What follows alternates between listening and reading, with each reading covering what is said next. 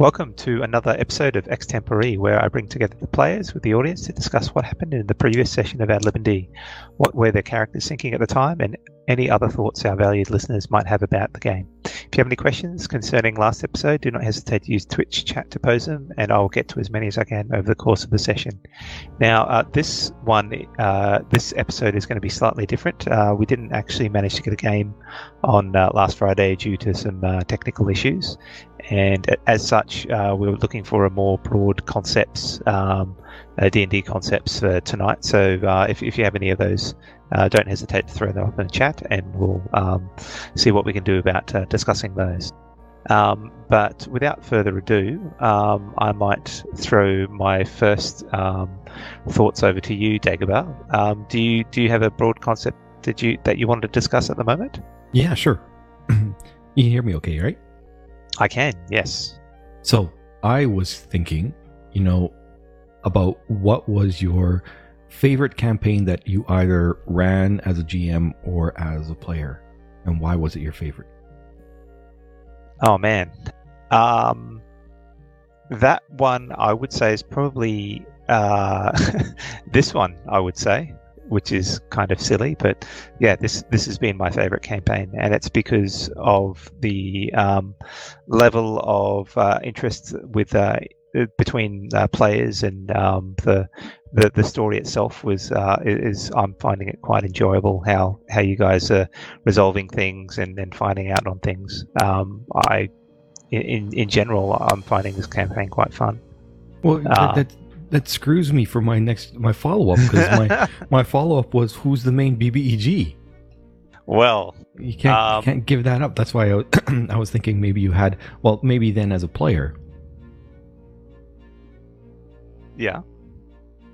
Do you have a favorite as a player that you were involved in? I am having difficulty with that. No, not off the top of my head, unfortunately. But I guess I could throw it to you if you've got something in your head. Well, my favorite still is I was running a Southlands campaign. That's Kobold Press, through the Kobold Press Midgard setting. The Midgard setting has kind of an extension. They haven't fully developed it a lot. I mean, they do have a setting for the Southlands, which is kind of like basically Africa, but magic instead of technology. And what I liked about it was I had a good group of players, and very much as well similar to this in that they were very much invested in their characters. And they were, I guess, when things kind of fell sideways was just when things were getting really interesting, where they started seeing the patterns that were starting to connect them to the main plot line. And in that case, they never actually figured out, because we just ran out of time and in real life and stuff like that, and I had to cut it. But the BBEG was basically, in the Southlands world, there are an insect race, similar to, I guess, I think you call them the Three-Keen or whatever in 5e. Yeah. So similar to them. And there was a queen. The insect race for 5e was it's based on Dark Sun. But anyway, go on. Yeah. So very similar in the Southlands campaign. They had a race, an insectoid race, and I originally, when I was coming up with it, I thought this was a good way in which to unify the players, in the sense that they were all refugees from small towns about the setting or whatnot, or even a couple of them came across as having popped through a portal from a different plane, i.e. Faerun, and arrived in this world. And ultimately, all of them got together because they were refugees and they were living in the refugee camp. And as refugees, they had to figure out, okay, well, enough time, 6 months had passed, what the hell are we going to do? And so that's how they started working together to become adventurers. And then they started putting together, through their backstories and whatnot, learning about where and why they had been, in some ways, I'm not going to say they were all pivotal characters in order to see an end, but each one of them, through their own experiences, was somehow related to the events that were going on that were outside of their control. And then they started to seeing that. And as they started revealing more of their backstory, or even discovering more related to their backstories, they started seeing that, oh my God, there's all kinds of patterns here that are tying things together. So I was having a lot of fun doing that, and how to do it subtly and not, go overboard. So that was a lot of fun, really. Well, that's good. And they enjoyed seeing those patterns when they did emerge. Well, yeah, I think as a GM, those are the moments I live for. The big reveal moments. Yeah. Those are the ones that are, you just feel like you've really accomplished something, and the more you can do that, or the more you can. And there was I think it's the what's that infamous GM, the angry GM, who was talking about every time you have something that you want the players to figure out, there's always 3 clues. And for each of those 3 clues, there's 3 ways to figure out what each of those clues are.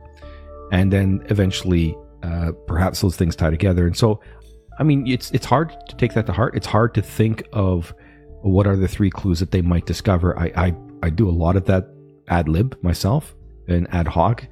I just try to remember, well, what's my theme here, and who's this NPC that they're interacting with, and overall, are they connected in one fashion or another? So it started working out really, really well, and I was really starting enjoying that, and I really got like at least 2 or 3 really big aha moments, and well, like I said, that's what tickles the fancy. That's awesome. And on to addendum that, sometimes if the players are missing those clues, even though you've tried your best to steer them in the right direction, and they're going down a different path, saying, "Oh, it's the butler," for example, to take a turn of phrase, and then you go, "All right, well, if they're going down there, let's expand that and actually change what the story says it is, and turn it into, yes, that is the butler," sort of thing, and in that way, you actually can make something that the players have been focused on much more important than what it is originally. Certainly, in this campaign, I've done that to a certain extent as well. Yeah, like it's a trick, I guess, not to force things down their throat, because it can be easy to start doing that and let them, give them their agency, and yet. I guess this is the bit of, there's always encounters. There's always will be encounters, and you don't have to have them serially line up. Must do this encounter to hit this encounter to hit this encounter. They're just a whole bunch of encounters, and they either go here or go there, and then from there, what can you push or throw in that hopefully they see. And sometimes if they don't see it, you're just like, well, not this time, I guess. Maybe the next throw one something else out.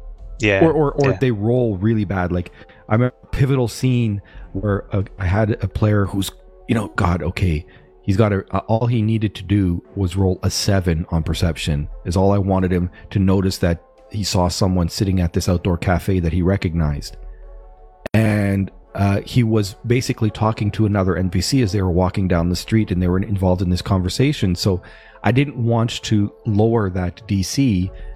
Because of the way that conversation was going, and then he rolled bad, and I gave him advantage at it too, and he rolled bad, and I was like, okay, well, he's not going to see that NPC over there, so he's not going to get that extra clue, and you let it go.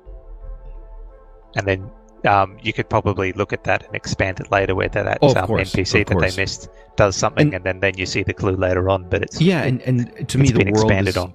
Yeah, the world is organic, and it keeps on growing. So maybe they don't see them at that moment when they could have got a clue there. And then perhaps with that NPC, clearly something else was going on with them, and days pass, and et cetera, et cetera, et cetera. And now they don't, it's not just picking up because now they're back and now they're paying attention. It's, well, what else has happened in that other NPC's life that have affected what they're doing? And I think that was one of my favorite aha moments, was when the players they had an option. One player was developing a relationship with a self-proclaimed princess. She wasn't a princess. She was just different. And so he's developing a relationship with her, and their associate, their police associate, was just like, I haven't talked to her in a while. Where the heck is she? So they had an option. They were to go out and do this investigation for the. There was basically a group of vampires that ran a district within the city, and they tasked them, well, can you guys go do this for us, and we'll be in your debt.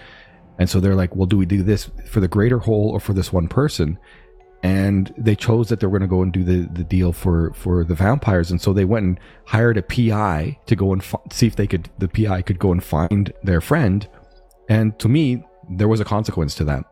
And so weeks later, because they thought that they could go out and do this vampire thing like in a day, turn it around. Well, no, it took 2 days to get to where they needed to go because they had to leave the city and whatnot, and 2 days to get back. So nearly a week had passed by the time they got back, and their friend, they eventually found out, was kidnapped. And so then they had to go and find their friend. And, it was great to see them go through that those emotions of, oh, geez, did I really make the wrong decision here? We didn't learn what we hoped to learn for the vampires, and now our friend is kidnapped, and it was great.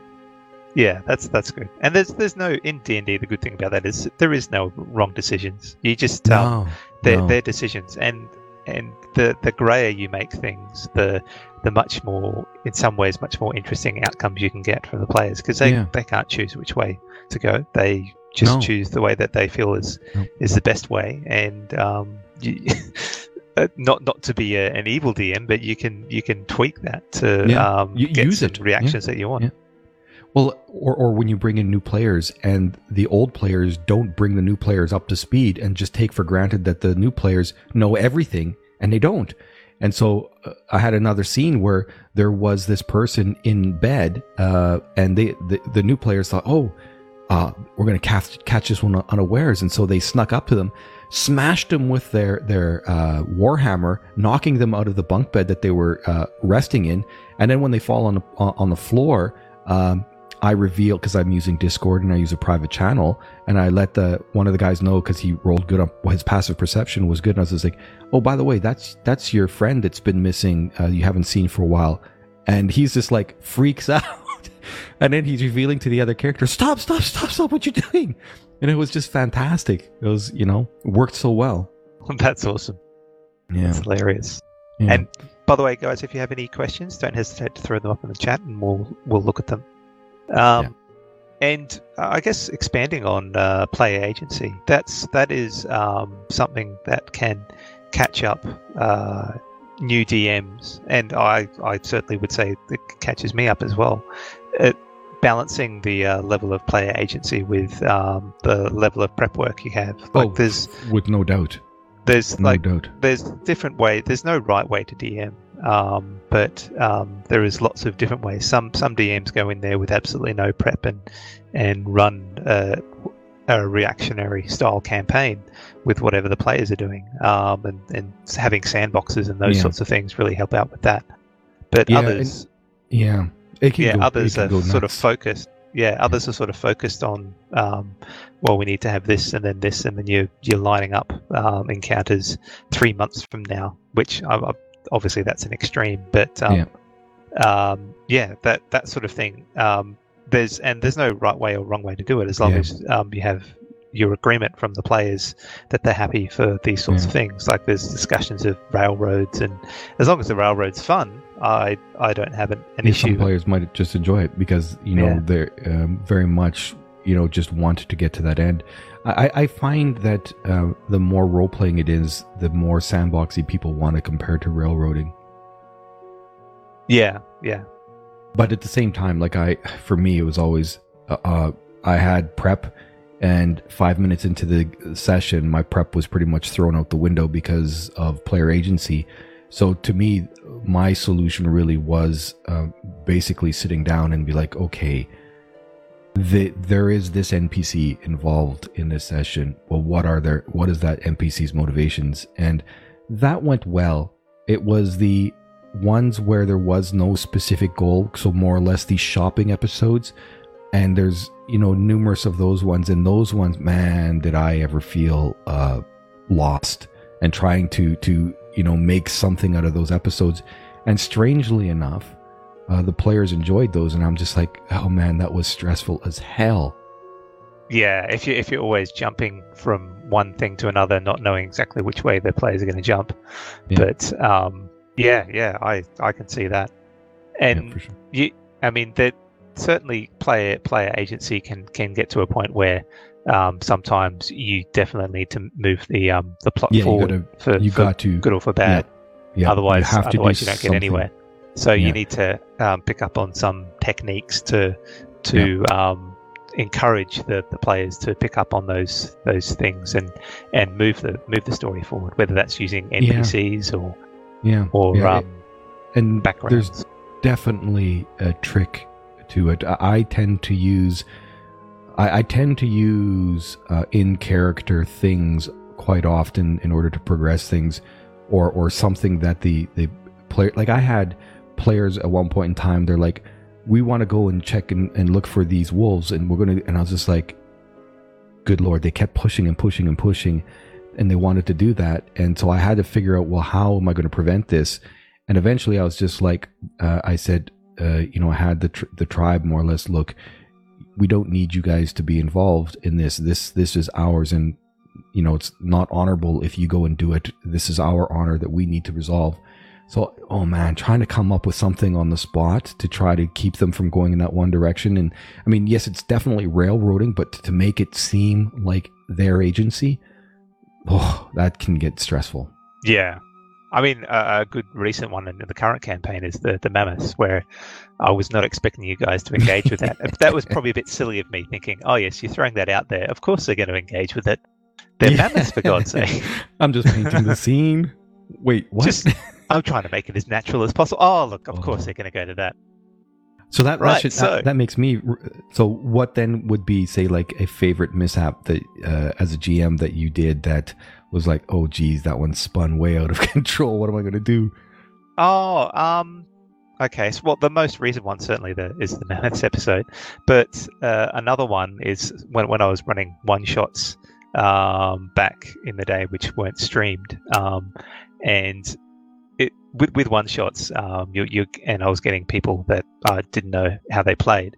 There was this one situation where I had set out, okay, this is kind of the way the story is going to progress as far as I'm aware, and the players just decided, no, we're not interested in that, and so they went off in a completely different direction. And I was trying to give them player agency to see this is what they see, but also, not trying to shut it down straight away, but also trying to provide some sort of links to the way I was hoping the story would progress. So it was a difficult juggle that you sort of let them run where they want to go, and hopefully after an hour or so, which is a one shot, you don't have a lot of time. Yeah. After an hour or so of going with the trail running cold, they kind of pick up on that and move on. Yeah.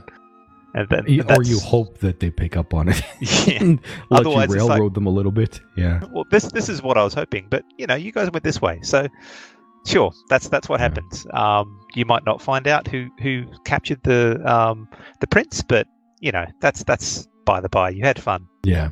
I mean, that's to me the main thing is, do they have fun? Yeah. I think mine was, and I think I spoke to you on Discord about this because I was like, this was when I was just more or less starting out. I had one player, and it still stands out in a big way because I was like, oh my God, what a disaster. They were playing a female, so male player playing a female character, and I don't remember why or what was the context behind their big, I'm going to be pregnant. And oh God, that was just like, you want to be pregnant? What?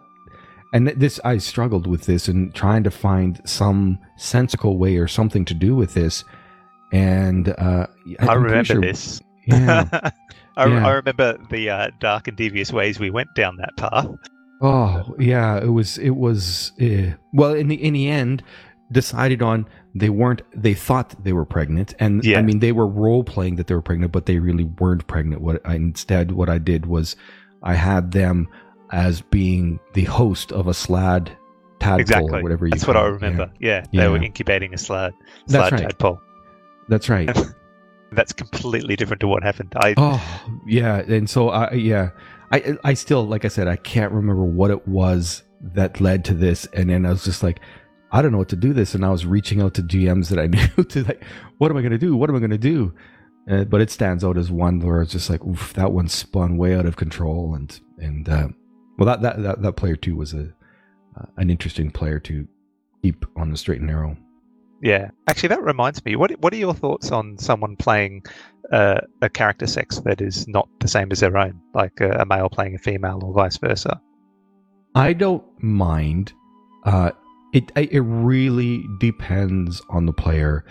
I would rather know the players before they went and took that. Like if you're in a West Marches, like that we both know of, not much you can do there. But if you know the players, I would rather they didn't do that unless you knew them well enough that they aren't going to abuse it, because it could get into things that you do not want to go, like the whole sexism stuff, or talking about topics in such a way because I don't know, they're vindictive. Who knows what?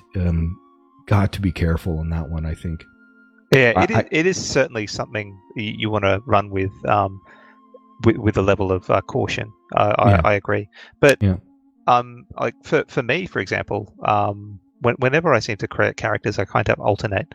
I'll choose one that's a male and a female, and usually I do that because since I DM quite a lot, I want to try and keep my ability to role play both. Me too. And different people, such that if I play characters to that style as well, it'll hopefully keep me a bit fresher at role playing a female character as a DM. Yeah, that's the exact same reason. Yeah. So and it can be quite an interesting take on things too. Yeah, well, even going beyond that is just there are so many different ways in which to live nowadays, and potentially taking on any one of those roles and trying. But yeah, as a GM, you have to be just as much careful, or even perhaps even more so than say a player might. I mean, I like agency, but again, I still have boundaries. Maybe that's just me being an old fart. Well, I mean, if it's tastefully done, I don't have a problem. Yeah, and that's tasteful being the trick. Yeah, tasteful. And I mean, you could say that about someone playing the same sex as the person.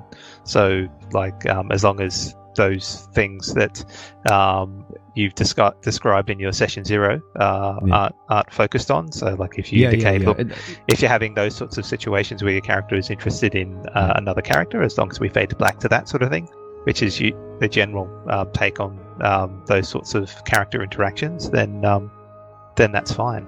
And as you said, the session 0 to me is quite important, because you really do want to at least have some kind of address to maybe not focused directly on that, but at least, hey, look, be aware. I mean, the don't be a dick thing is kind of really universal, but yeah, session 0 I think is really important. I wouldn't want to do a campaign without it.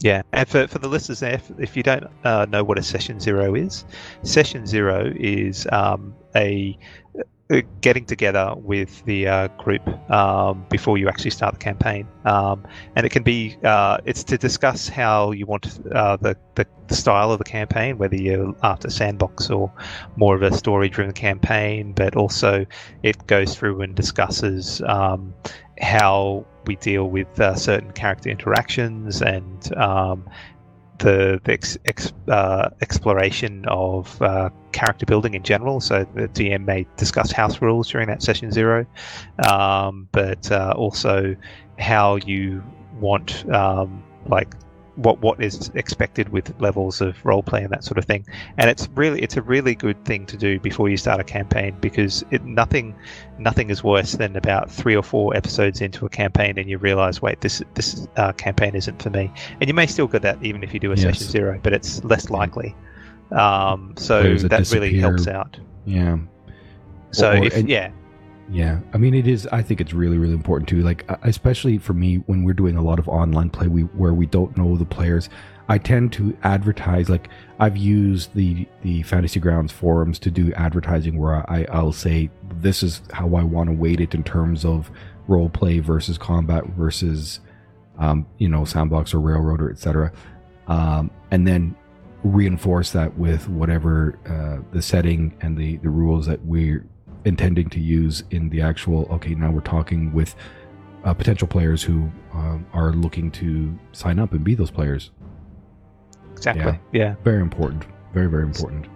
So just a reminder, we didn't have a game last Friday, unfortunately due to technical issues. And so we would normally be discussing what happened on Friday, but due to that situation, we are more discussing general D&D concepts. So if you have any D&D related questions, don't hesitate to throw a comment in chat and we'll discuss them where we are. I think we've probably got another 5-10 minutes of this before we might look at wrapping up. And the aim for next Friday is we should have a game. It's depending on the technical difficulties we had last Friday. It'll either be a one shot or it'll be the continuation of the campaign. So there should be a game on, but as to whether it's the campaign or not, I cannot say at this point in time. Anyway, back to our discussions. Did you have anything else on your mind at the moment, Dagobah, that you want to discuss? Well, I was going to tell you that, so I am a player with another GM. So I do the 2 things per week. Yours in the Ad Lib D that we stream, and in another one. And in the other one, it was an interesting thing because we went into those areas of, how do you go and how well do you know the other players that you can go into a certain area. And we were talking to an NPC, and the NPC was like, "All right, you killed my guards. What are you going to do for this? Like, what are you going to compensate me with?" And as my as a player, I was just like, "Well, our goodwill. You'll have the goodwill of our group." And they're like, "That's not going to cut it. That's not going to cut it." So we were, humming and hawing as a group of what we should do. And one of the players is this young, 19-year-old, I think he's humanoid. I think he's human. And he's kind of a little bit of a womanizer. And so, at one point, he'd met another NPC earlier on where that NPC was like, "Look, if we get married, you will have status within the lords and ladies of this town. And then that might aid you. And we could use each other beneficially in order to find more power." And he wanted none of that. So when we're talking with this other NPC, I was just like, "Yeah, I don't know. Maybe you want to have a tussle with our friend here."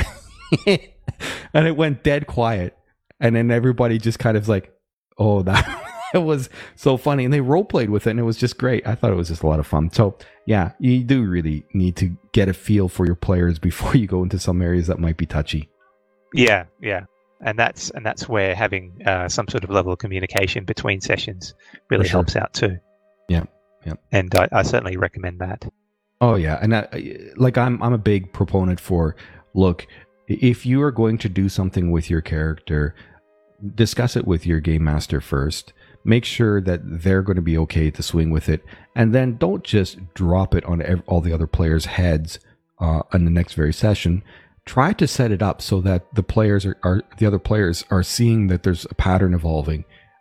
Especially if you want an aha moment where they're like, "Oh Lord, you were setting that up. Now I get it." So and again, talk with your game master. Make sure that you work and plan at something so that they're not also caught off guard and then having to deal with fallout. So it's important. Conversation is important, really. Yeah, and the opposite is true. If you're a DM and you want to see something progress from someone's backstory, it can be quite beneficial as long as you're not trying to surprise them, saying, "Look, this is how I see your backstory interacting here. Are you happy with me going down this way?" True. And you might be surprised with some of the players going either yes or doing a yes and, so adding to your thoughts and actually making it richer for having that conversation, which can really help out the story. I'm all for story. They could be too that they're like, no, that's not how it is. That can't be that way. And so it's important to have that conversation, because then you're like, you don't go in a direction that they're like, "No, that's not me. That's not my backstory." And then all of a sudden they're no longer liking their character. Yeah, that's true. You definitely don't want to have someone losing interest in their character because of something that you may have accidentally done. Yeah. hoping that it would be interesting. Yeah. But I think as we all grow, eventually we get to the point where we're like, any kind of challenge in the role-playing arena is take it on as a challenge. Like putting that emotion in that maybe you more normally wouldn't. Maybe then it becomes something that you want to give it a whirl and see how it works if the other players are cool with it. Yeah, definitely. And you will find that in general, if you've got that back and forth between DM or GM and players at a very smooth level, the game will benefit from it. Yeah, for sure.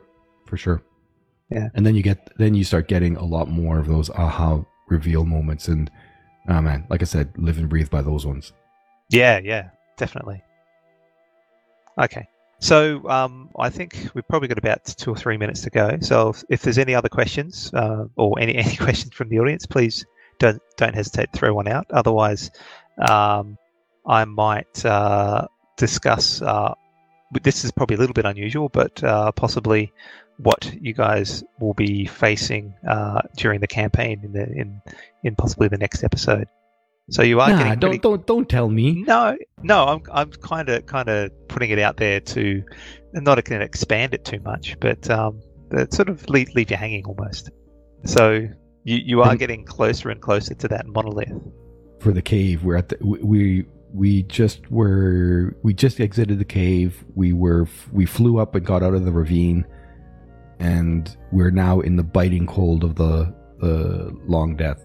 The long cold death, yeah. Yeah.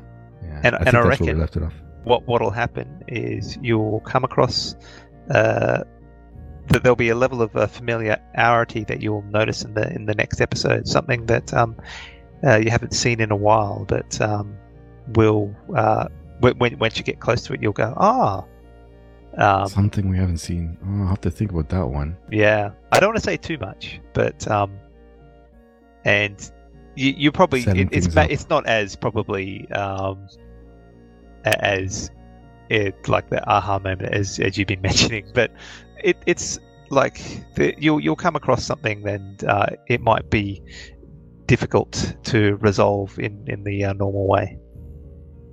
Bugger, you're a pain when it comes down to your damn puzzles.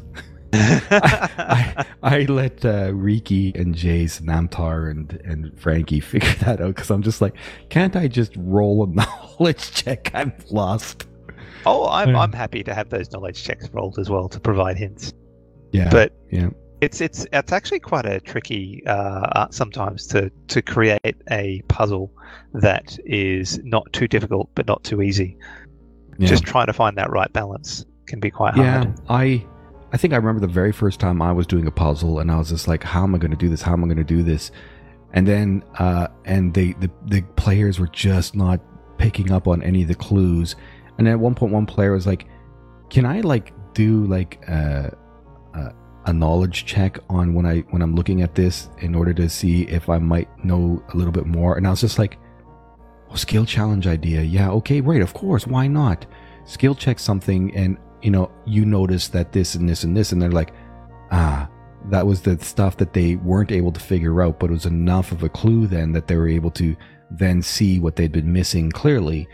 And that's where I was just like, oh yeah, using your skills, because you're playing intelligent, but you might not actually really be intelligent.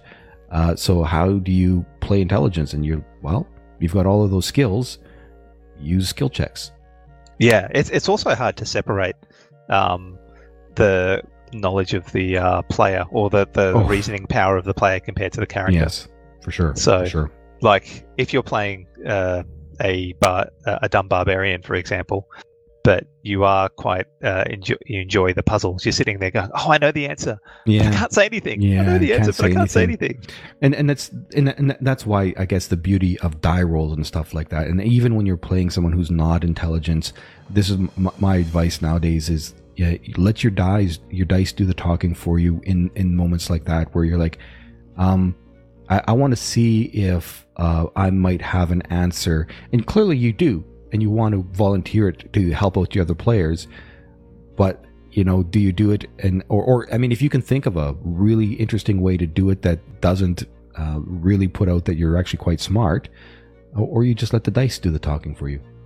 Yeah. Oh, yeah. And I mean, that's in some ways that's why I don't try and tank intelligence too much, because I think I'd have great difficulty playing a character that doesn't is it not at least above or like average intelligence. Yeah, wisdom and intelligence.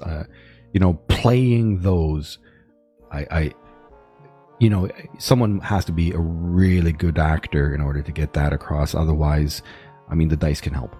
And I mean, that's a big part of what the game is using them and being creative on skills. And that's why I like, the kits and, forgery kit. If you've got proficiency in a forgery kit, well, what can you do? Well, let's see if I can forge those documents to get us past that patrol. Why not? That's right. Yeah. And those, I rarely see forgery kits and disguise kits used in the games I play, which is a shame because, or get to use them myself. Because they add a nice level of additional dimension to things. And this is one of the beauties of Fantasy Ground, I think, because in Fantasy Ground, you just add those kits to the skill tab, and if they are proficient in it because of their character or their background or whatever, their class or background, even if they're not, you would add it. But if they are skilled in it, you just put the proficiency star beside it, and then it's there in their skill list. So they can, it's easily seeable, so they don't have to look at their inventory. They're looking at their skills and they're like, you know what? What if I use my brew skills here? And okay, I've got an hour. I'm going to try to brew up this, and maybe I can use this to convince this other person later on. So something just off bonkers, and hey, maybe it works, and maybe it does. And also just going along the lines of. As a DM, when they run that, definitely give them a chance. So that they don't have to auto succeed, but definitely if they want to go down that path, trying to jump on and ride a mammoth, give them the option. Yeah, it may not work, but may or may not work. Exactly. It can be surprised exactly what happened. It player agency and it breeds to more creativity and imagination, which I think are all just great things for the story. Definitely. Yep. And it just means, as a GM, it just means that we have to be a little bit more willing to listen and not be so stringent and be like, well, no. And I think often, too, they'll say, players, we tend to say something like, we're trying to catch the GM off guard. And I've started getting in the habit, and I guess thanks to things like Critical Role or Matt Colville and some of the things they do, where I watch that and I'm just like, you know what? You're right. Maybe I do need to go and say, look, I have this idea. I want to do this. And that's what I did with the mammoth when I was saying, I want to try this. And I didn't want to be, okay, I'm going to try to catch the GM off guard and make this work. So I wanted you to be aware, this is my intention. And I want to have some rolls to see if I can make this happen. And then if you know what we're doing, then you could be better suited to see, okay, well, can he succeed trying to do what he's trying to do? And I reckon you would have succeeded eventually. You were on there and you started to rope it up. The problem was that it was starting to run away. Yep. And to be expected, because realistically, for me, just as being someone who's originally from a farm, training any kind of wild animal, had to have some really crazy good rolls for that to happen. Yeah. But I didn't expect it, but it was fun. I haven't mentioned this to Namto yet, but I think one of the things that was missing was animal friendship. Like, you can speak to the animals, but you're not charming them at all. That's right. You're just talking to them. That's right. So they're going to be initially suspicious because, animal instinct is such that it's fight or flight. Yeah. And well, you do something that I've never actually thought to do. Normally, when I'm having players communicate with animals, I tend to not talk to them. I tend to tell them what the animal is seeing, and they have to interpret it. Okay. Yeah. Whereas that's just how I do it. Yeah, that's not a bad idea as well. I think I've probably done it for ease of use, really. Yeah. No, absolutely. I mean, everybody's got their own style, and sometimes it's just easier if you can say than trying to paint a scene. But that's why, there's some other guys out there who there's one of the players I know, Hagrid. He's creating up a bunch of Fantasy Ground ready divination like tarot deck type cards that, you know, if someone's trying to do any kind of divination thing as a GM, you can just pull one of them up and it could be showing a fae with something else, and you're like, this is what you see, and just leave it up to them to interpret it as they like. And it's just that's nice. Oh, it's beautiful, right? Or maybe you know, if there's a lot of divination going, then it becomes really handy where you can be, look, you know what, I really like this one, and I'll present this one to that. This is what you see. And there's something very clear and subtle that you want to bring up, and maybe it becomes a recurring theme. I don't know. There's just so many tools, you know, to create and foster that imagination and try to make those aha moments. So it's fun. Yeah. I love it. Definitely. I think at this point we might wrap up for the night. So join us next Friday. So a couple of days' time at 8:30 Australian Eastern Standard Time, which is GMT plus 10, for either the continuation of the campaign, where the party is traveling across a frozen wasteland towards a dark monolith to who knows what they'll find inside, or otherwise it'll be a wacky one-shot where I have yet to come up with the ingredients for this one-shot, but maybe I'll look into the votes that have already been posted and try and run it that way. But either or, I think we'll have fun on Friday. Yep. I think we'll find out that a little bit more about the squirrel Bindi. Maybe not in a one-shot. All right. I'll see everyone on Friday. Bye. Bye-bye.